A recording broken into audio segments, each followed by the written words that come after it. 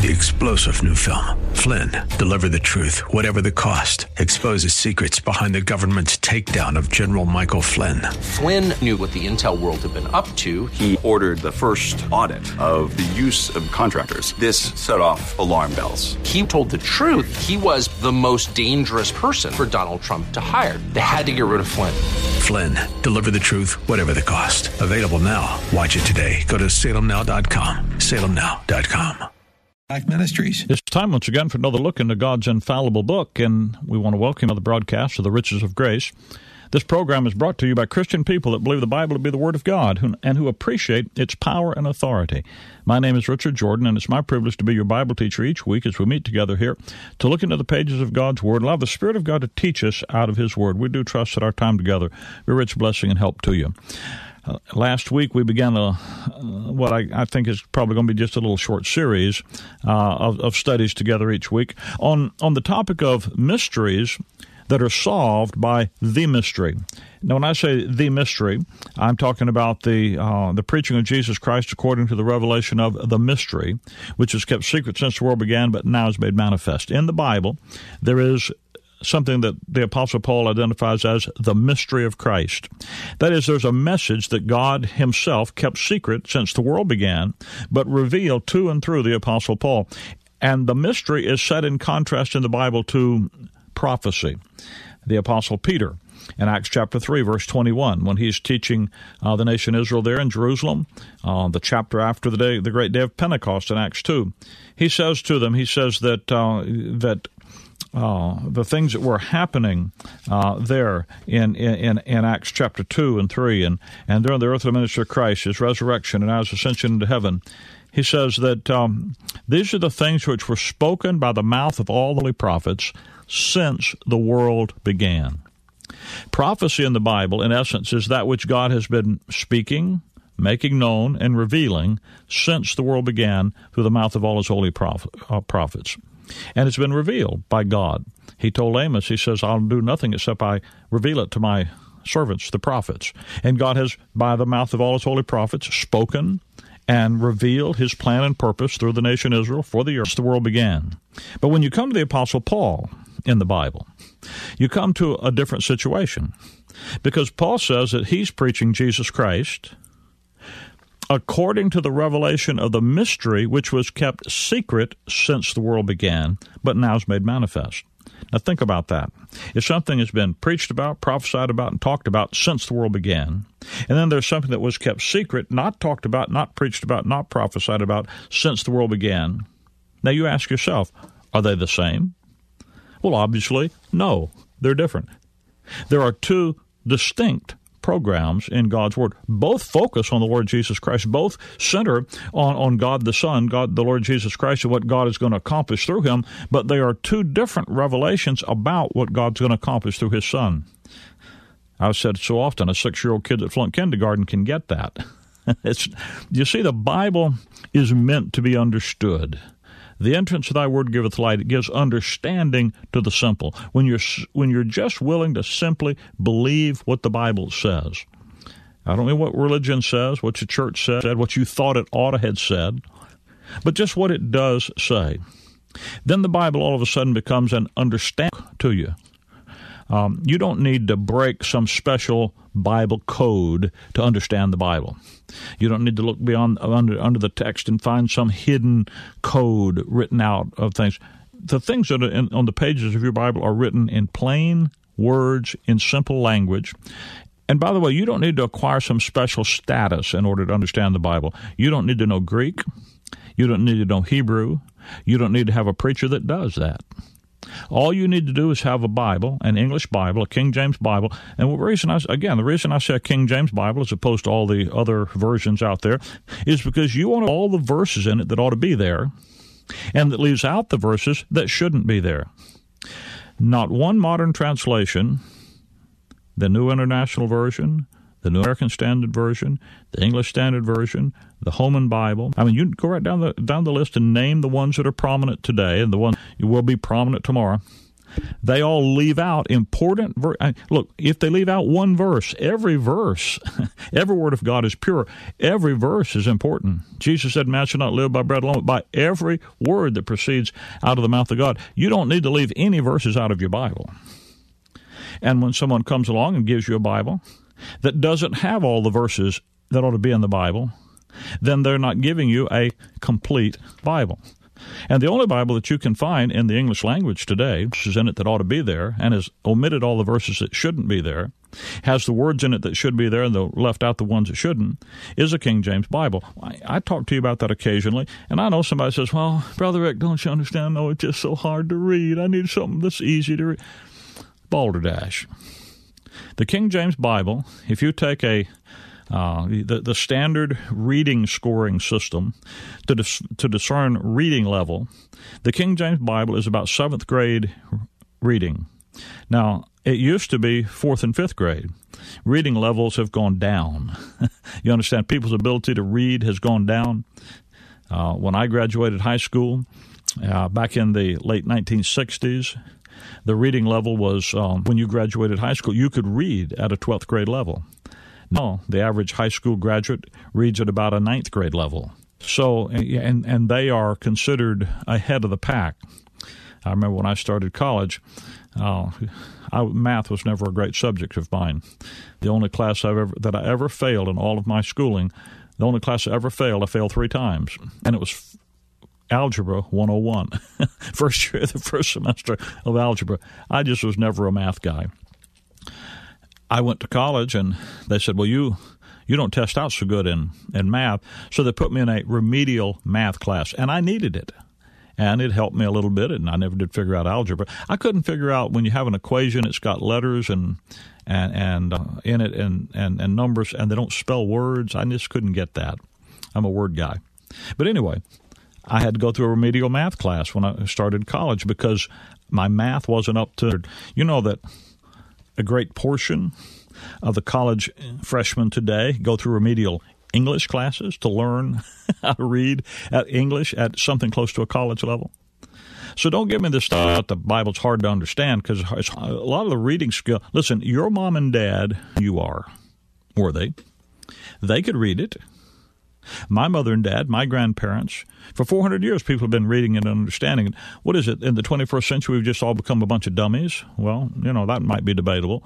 But the Bible didn't change.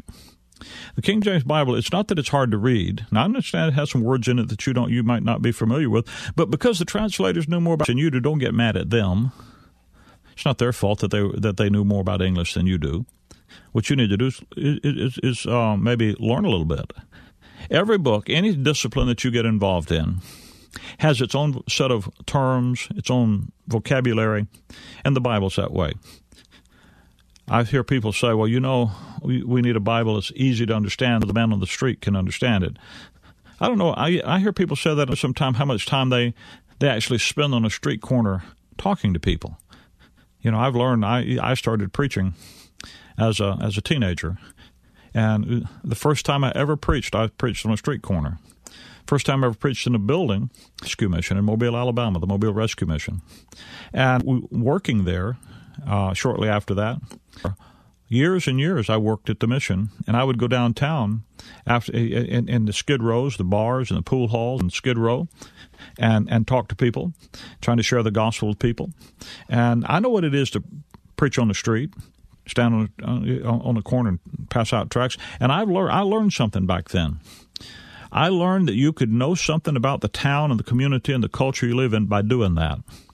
And for all these years since then, and that's been almost 5 decades ago, I occasionally go down on the street corner and pass out tracts. My wife and I just recently were down in the city of Chicago, downtown in the Loop. And there was a big festival going on, and there were literally tens of thousands of people.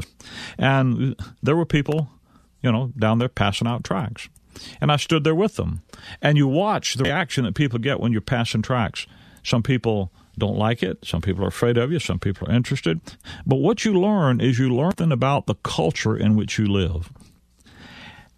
If you go out on that street corner and you talk to unsaved people, You know what you discover when you read the Bible to them? They know that the Bible ought to sound different than the newspaper. They know the Bible ought to sound different than what a lot of these modern versions sound. They know the Bible ought to sound like God's Word. It ought to sound special. So don't get the idea that just because the King James Bible sounds a little different that people are going to be unable to understand it. It's like I said, it's 7th grade English. You can understand it. You say, well, it's Old English. Well, no, most of it is not. There are some words in it that are a little hard for you to understand. Hard for you, but like I said, that's because your grasp of English might not be what it ought to be. And you say, these and the thous. Well, these and thous and all that, those are good things, not bad things. I know people like to mock the Bible because of the these and the thous in it. You know what the difference between thee and ye, thou and you is? One, the thee and the thou, that's first person, that's singular, second person. Ye and you is the plural second person pronoun. If I say to somebody, I want you to go across the street, if I'm talking to an individual, I mean I need that individual to go across the street. If I'm talking to a crowd of 10 people and I said I need you to go across the street, and I'm from down south, I would say y'all need to go across the street. You all need to go across the street. But in English, in English grammar, you think if I say y'all or you all that's a regional thing. But I don't have a way to say you individually and you plural. I got to add something to it because in our English, the second person singular and plural pronoun is you. Bible. And by the way, in a lot of languages, Spanish, for example, Greek, for example, the second person singular and second person plural are different words. Distinguish between them by the words that you use. Well, in your Bible, the term thee and thou is used for the singular second person, talking about one individual. The ye and you is talking about a group, plural second person. That, by the way, is why in the Bible God is always addressed as thee and thou, not you. It's addressed as thee and thou. He's addressed as thee and thou because there is one God. And we recognize there's one God. And the use of the thee and the thou, that's not, you hear, and I know sometimes preachers, they just repeat what they hear people say, and they don't know. And maybe some of them do, and they just fluff it off. But when you hear people talk about, well, when people are praying, they should, oh Lord, thou art, and that's just the grave way of addressing, and that's not it has nothing to do with that. It has to do with being polite, talking to the deity, that's true. But there's a doctrine involved there. There is one God. Lord, I recognize that you are the one God. Now, in English, we had a way to say that. That was thee and thou. Today, we don't have the ability to have that singular first person, second person pronoun.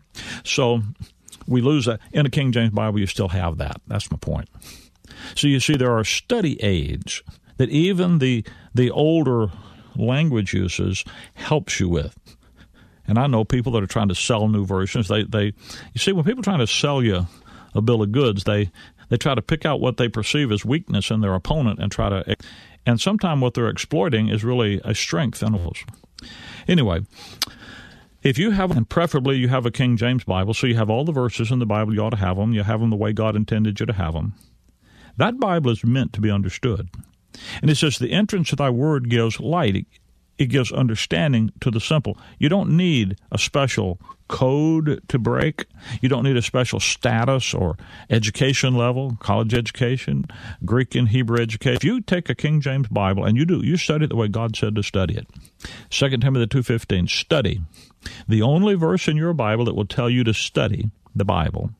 Tell you how to do it. And the reason I think God made this that singular case in that one verse is so that you didn't get diverted into 15 different ways. I have a library, books about hermeneutics, the science of the study of Scripture. And we have dozens of approaches to studying the Bible. There are dozens of ways to come at the Scripture, but there's only one divinely sanctioned, divinely instructed way. You don't just study the Bible like you study every other piece of literature. God said, you want to get the profit out of my book, here's how you do it. Study, to show thyself approved unto God, a workman that needeth not to be ashamed, rightly dividing the word of truth. And that verse pretty much says it all. With a great aim. Our one great aim in studying God's Word is to have God's approval. Not the church's approval, not my approval, not your approval, not grandma's approval, not your friends' but to have God's approval.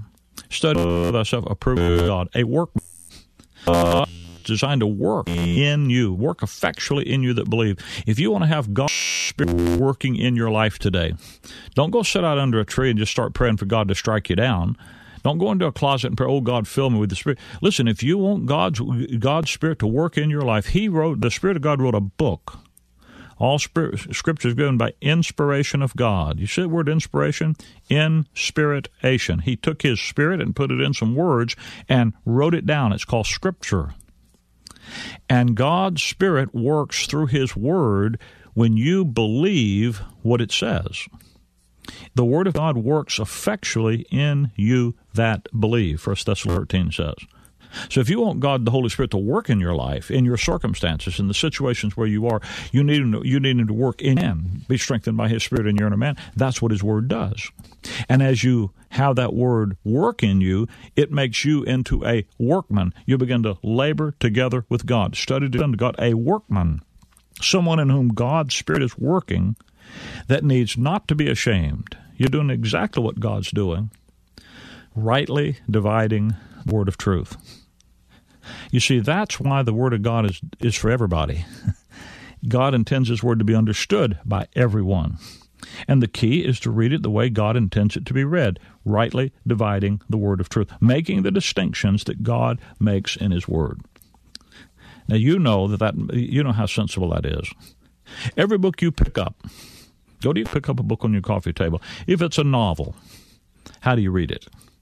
Well, if it's a novel, you begin at the first page and read all the way to the end, because a novel is meant to be read as a story from one end to the other. It's a book, say a book about them, and there are pictures and there are chapters. Then you can just go anywhere in it because it's all pretty much the same, and there's not necessarily an order to read it in. You're free to treat it like a smorgasbord. Just read where you find pictures and stories that you like. But if you pick up a dictionary, now you don't use a dictionary in either of those two ways, do you? When you have a dictionary, you take a word. You don't start at the beginning and read through till you find the word. You don't just go like a smorgasbord anywhere in there looking for the word.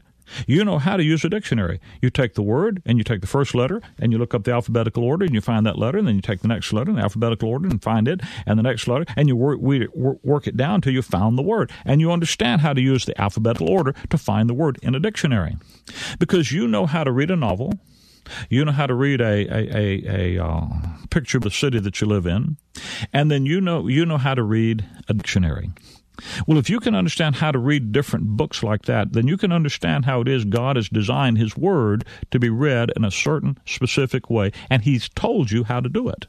That's the marvelous thing. He didn't leave us to our own devices in it. He said, here's how you do it. You write it. You make the distinctions in my word that I made. Now, I began the program talking to you about the mystery. There are a lot of mysteries in the world today, in religion today. Should we have faith or should we have works to be saved? Confusion there is. Satan wants to confuse you.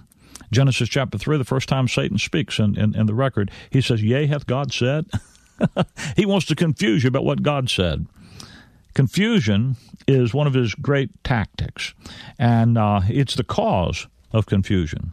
He seeks to deceive the hearts of people, to trick you, to take you away from. That's why sound doctrine is his most feared enemy, because by sound doctrine you can convince the gainsaying, you can refute doctrine or the lack thereof. Folks, biblical illiteracy, not understanding the Word of God, brings confusion. You look around you and people say, well, do we work or shouldn't we work? Got verses say you should, got verse say we shouldn't.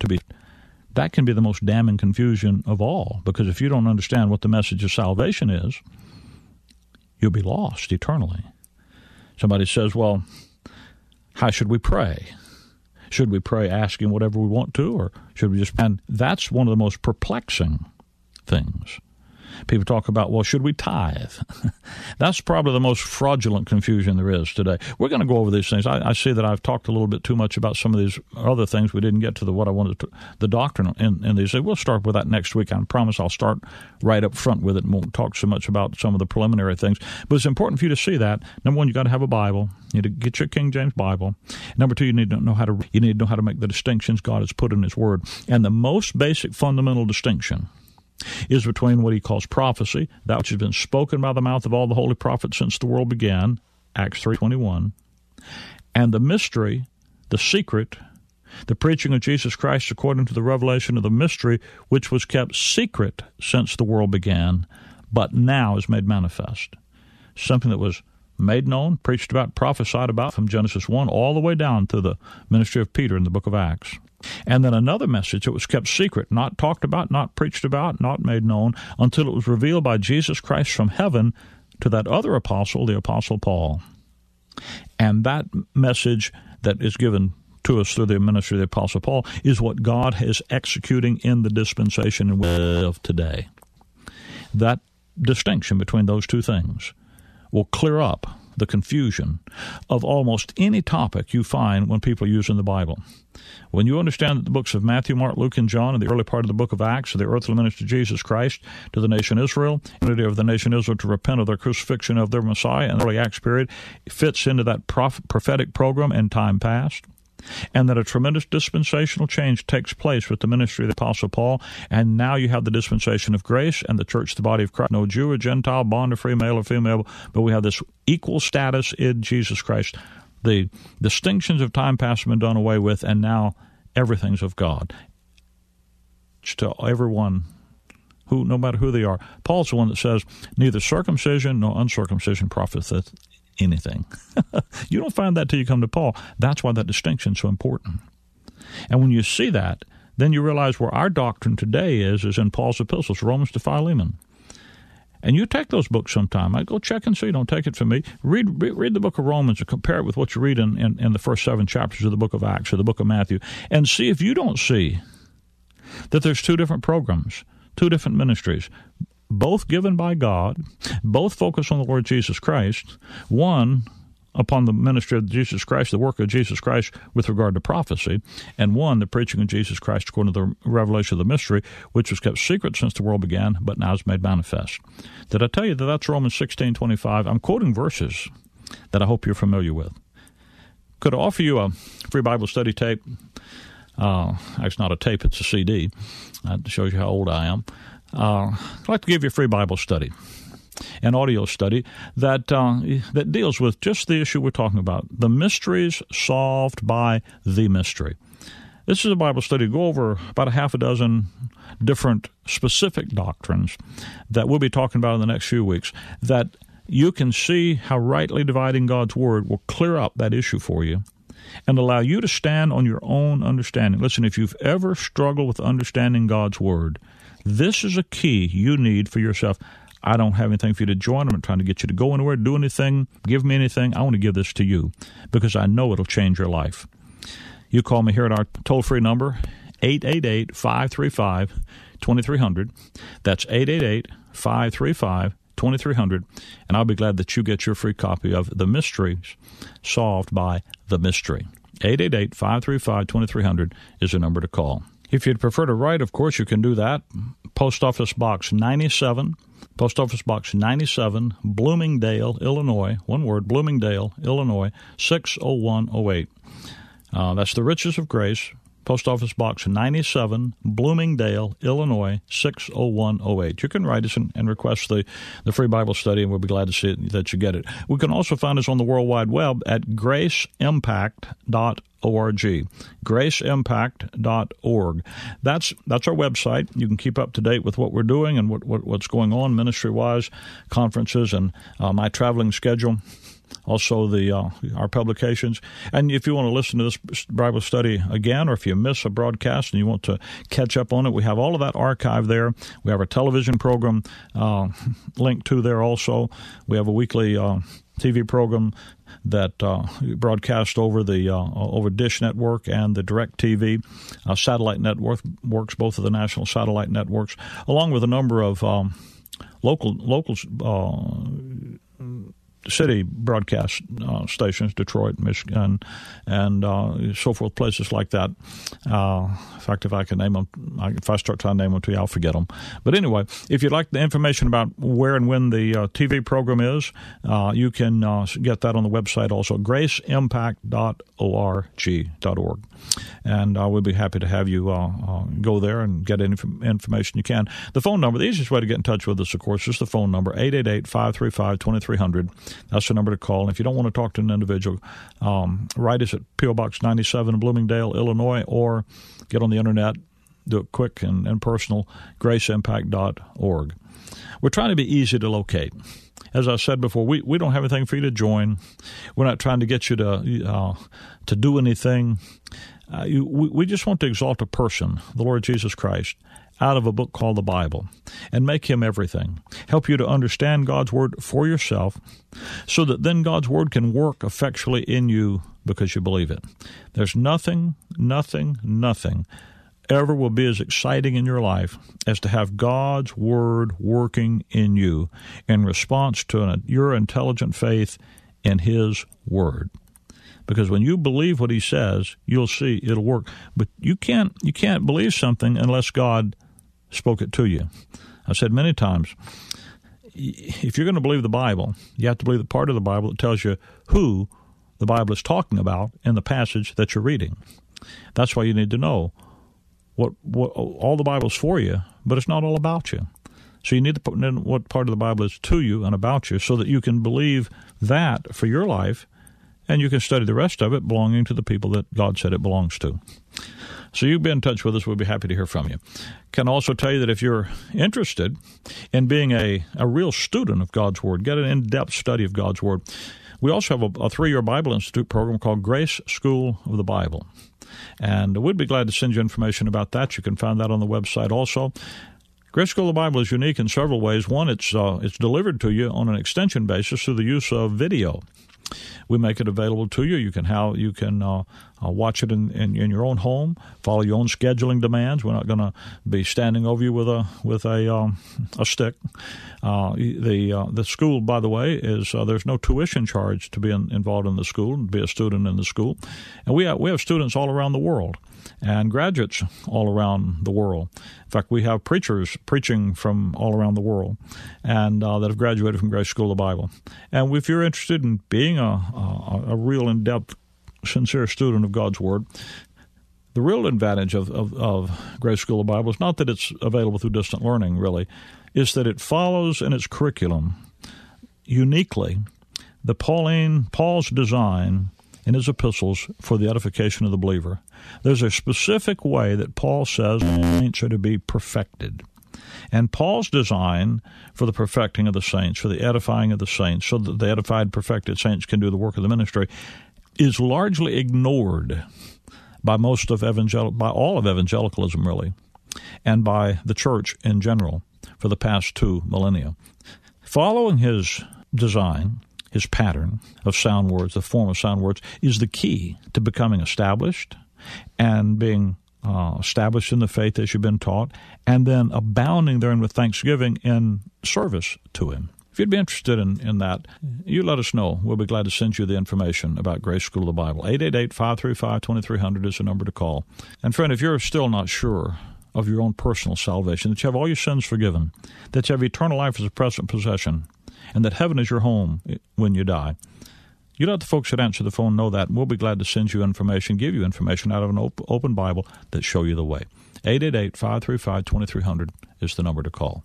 Thanks for being with us today. Till next time, Maranatha. Exergen would like you to know about an important new study by the FDA. It confirms what the medical community has always known. Non-contact thermometers are not accurate, and they fail to meet FDA requirements for accuracy in labeling. With new strains of COVID on the rise, we can't afford to tolerate rampant false temperature readings from non-contact thermometers. Accurate temperature measurements are essential. You need Exergen thermometers because they are accurate and backed by over 100 clinical studies. Be sure, be accurate with Exergen. Learn more at Exergen.com. Take the Word with you wherever you go with our mobile app, Alexa, TuneIn, iHeart, and Odyssey.com. Faith comes by hearing. AM 990 and FM 101.5. The Word. A bigger and stronger voice for God's Word is now here. 50,000 watts. The new AM 990 and FM 101.5. The Word. WTLN Orlando, where faith comes by hearing. Portions of this broadcast hour are pre-recorded. Make It Clear Ministries has sponsored this Make It Clear broadcast.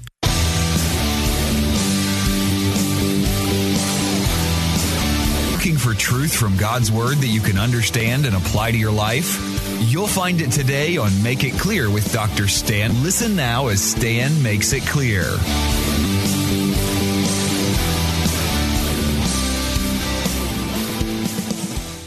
Quickly, the outline is going to be talking about how that when we face Jesus Christ and to alleviate some of those doubts, that we need evidences for our mind. We're not ready yet to put our full, complete faith and confidence in Christ until we really know that He is alive forevermore. He is who He claimed to be, that we really can trust Scripture. So we're going to call it, we need evidences.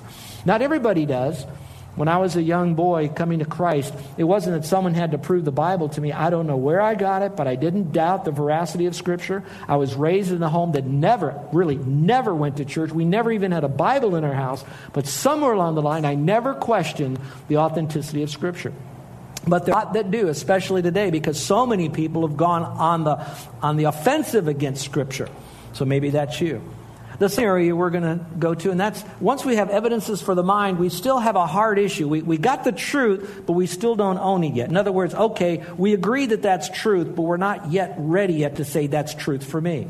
So I want to give you some of the answers to the heart. And now, I promise you, Mary will not answer all of your questions that you might have for the heart. But there will be some questions that you might have that Jesus will answer. And I pray you'll listen to that. And then at the end, He speaks to the emotions of the soul so that at the very end of all of this, you're ready to say, I got the evidence. He's answered enough of my heart questions. I am now ready to enter into an emotional, soul, committed relationship with Him. I'm ready to, so to speak, put my full faith in Christ. And that kind of thing is, I'm so engaged to that. So maybe that's where you're going to be at the end. But I pray that you'll see how that He gingerly and lovingly and compassionately will take this person, Mary, and bring her through those 3 steps. So at the end of this, she owns Christ for herself. And maybe that'll be for you. So let's begin, if we will. If you want to know the resurrected Christ, you need to have evidences for the mind. So go back to the passage, if you will, and let me read it to you again, at least verses 3 through verse 9. And we'll see some truths in there that might help you along with the outline that I've given to you.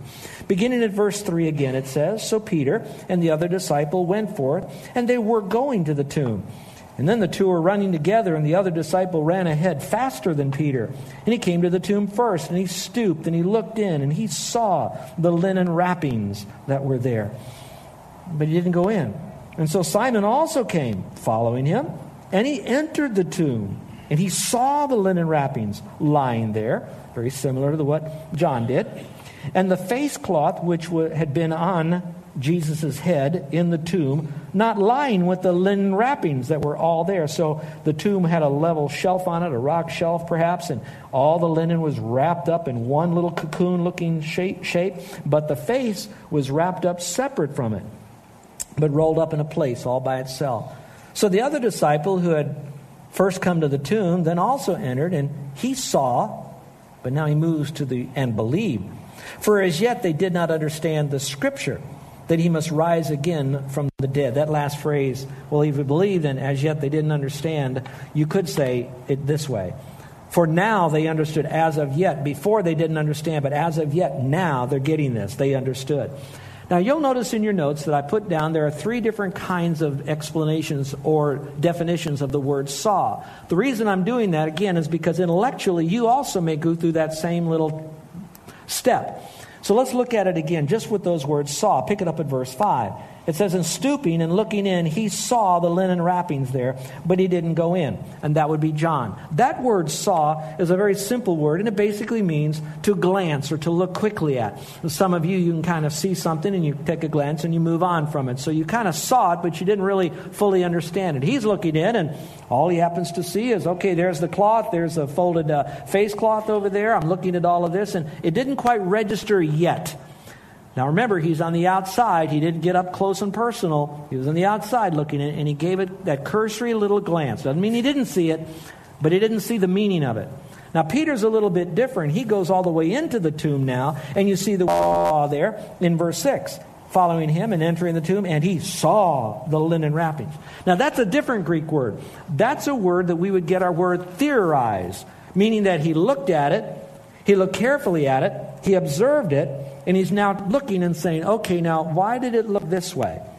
Now the commentators are very this. Their statement is this: if Jesus' body was stolen by grave robbers, it's highly likely that they would have done one of two things. One, they would have all those bandages that he had, all that wrapping, those grave clothes, and just grab the body. Now, for the life of me, maybe because I'm just not a grave robber, I don't know, who would want to steal a dead body that's all beat up and shredded? I haven't figured that out, but I can't always figure out the depravity of man. The second would be the grave robbers might leave the body, but take the grave clothes or those linens because they would be anointed and there would be something that they could do with that. I haven't dug enough research to find out what it was, but that is an answer. Others then say, well, what really was happening is that when Jesus was in there all wrapped up, he was basically kind of swooning. He was passed out, so to speak, like you might see on a TV show, and all of a sudden he kind of wakes up in the cool and the dampness and the darkness of the tomb, and he gets revived. And so what would he do? Well, if he did, he would break through those linen. How would he unwrap himself? Certainly he wouldn't fold it back up again, and then he would then go out of the tomb. Now, logically think about it. Go back to what we studied last week when we went through the entire bodily torturing of him, then how he was executed on the cross, so you know how horrible condition he was in, and then waking up. Do you think a person that went through that kind of torture would be strong enough to even unwrap his wrappings or even to break through those wrappings? And if he could, do you think he'd be strong enough to take a boulder stone, B-O-U-L-D-E-R, boulder stone, and roll it away himself? He couldn't have done that. So he couldn't by his own strength be able to take that away. And all this was wrapped up in a cocoon, one more time showing that I had victory over death. I can conquer that. If I can get through the tomb, I certainly can get through some linen cloth wrappings, even a head cloth. So now Peter is trying to figure all this out. Why is it like this? Why is it like that? So he's thinking a little bit. Some of you are at that point. Some of you are now wanting to investigate this, and I want to commend you on it, even if you're not at faith yet. I want to commend you on the research that you're doing, because once you step over the line of faith, you will be such a courageous and also great defender of the faith, because you'll have your answers ahead of time, where a lot of they believe it, and then they have to continue to get their answers afterwards. You're really going to get this stuff. The only thing I caution you is that the Word of God is like the internet. You'll never get to the end of it. And so you can keep studying and studying and studying. And you've heard this term. You don't want to have paralysis by analysis. So at the end of all of this thing, you never place your faith in Christ. So you want to do your study. And remember, it's not how much faith you have in a risen Savior. It's the little bit of faith that you have, like a little child, a grain of mustard seed, as long as it is in the risen Savior. So you can theorize, you can observe, you can do some study, but don't wait too long. Well, the third is a little bit more. This is a different word in the Greek, and it means to perceive, to understand, to comprehend the truth. It's like, I don't mean to make light of this whole resurrection, but since we're so contemporized here, I might give this to you. How many, I will. How many of you watched the television commercial when this guy, he's drinking all of this stuff, and then later on he finds out that he could have a V8. What does he do when he finds out he could have a V8? Everybody, what does he do? Everybody does it. Slaps the top of their head. I could have had a V8. You know what he's really saying? I got it. I could have had. That's what's happening now to John. He glances. Peter is theorizing over this, and there may have been some dialogue. And finally, John goes in a little bit further because Peter's in there really studying this stuff. And then it's like, I got it.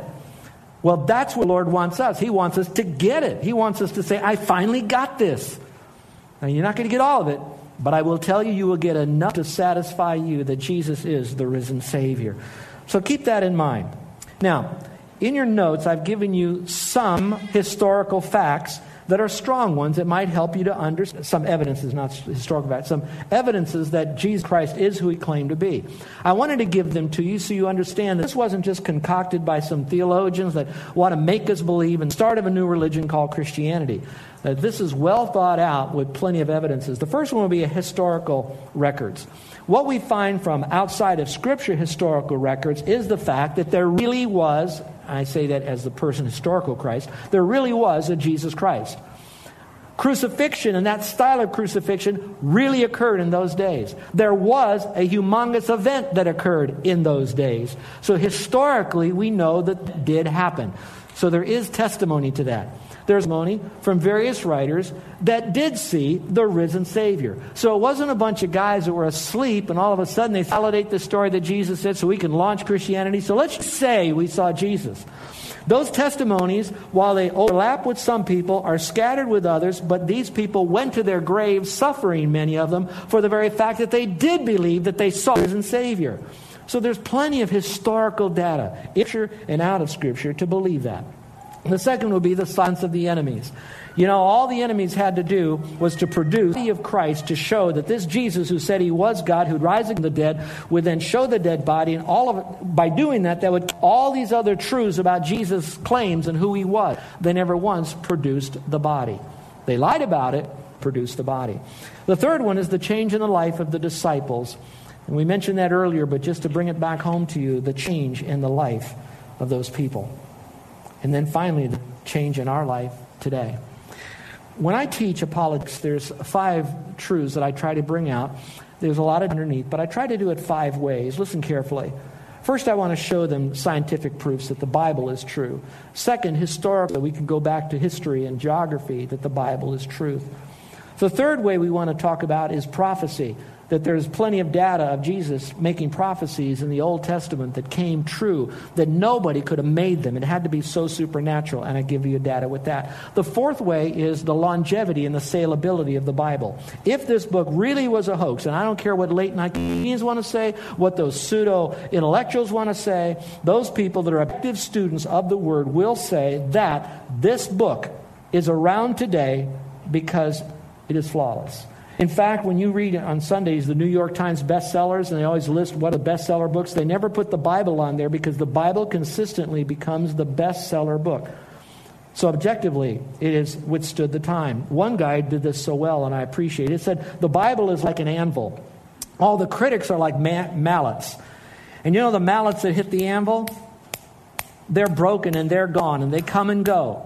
But the 3-star General Michael J. Flynn, head of the Pentagon Intelligence Agency, knew all the government's dirty secrets. He was one of the most respected generals in the military. Flynn knew what the intel world had been up to. He understood its funding. He ordered the first audit of the use of contractors. This set off alarm bells. The explosive new documentary, Flynn, Deliver the Truth, Whatever the Cost, uncovers the facts behind this scandal. Flynn told the truth. He was the most dangerous person for Donald Trump to hire. I find out the worst enemy that I'm going to face in my life is right here in America. They took my assessment and they wanted me to change it. And I was like, I'm not changing it. They had to get rid of Flynn. With in-depth interviews, archival footage, and never-before-seen personal records of the man behind the headlines. I just felt like I was drowning. Flynn, Deliver the Truth, Whatever the Cost. Available now. Watch it today. Go to salemnow.com. salemnow.com.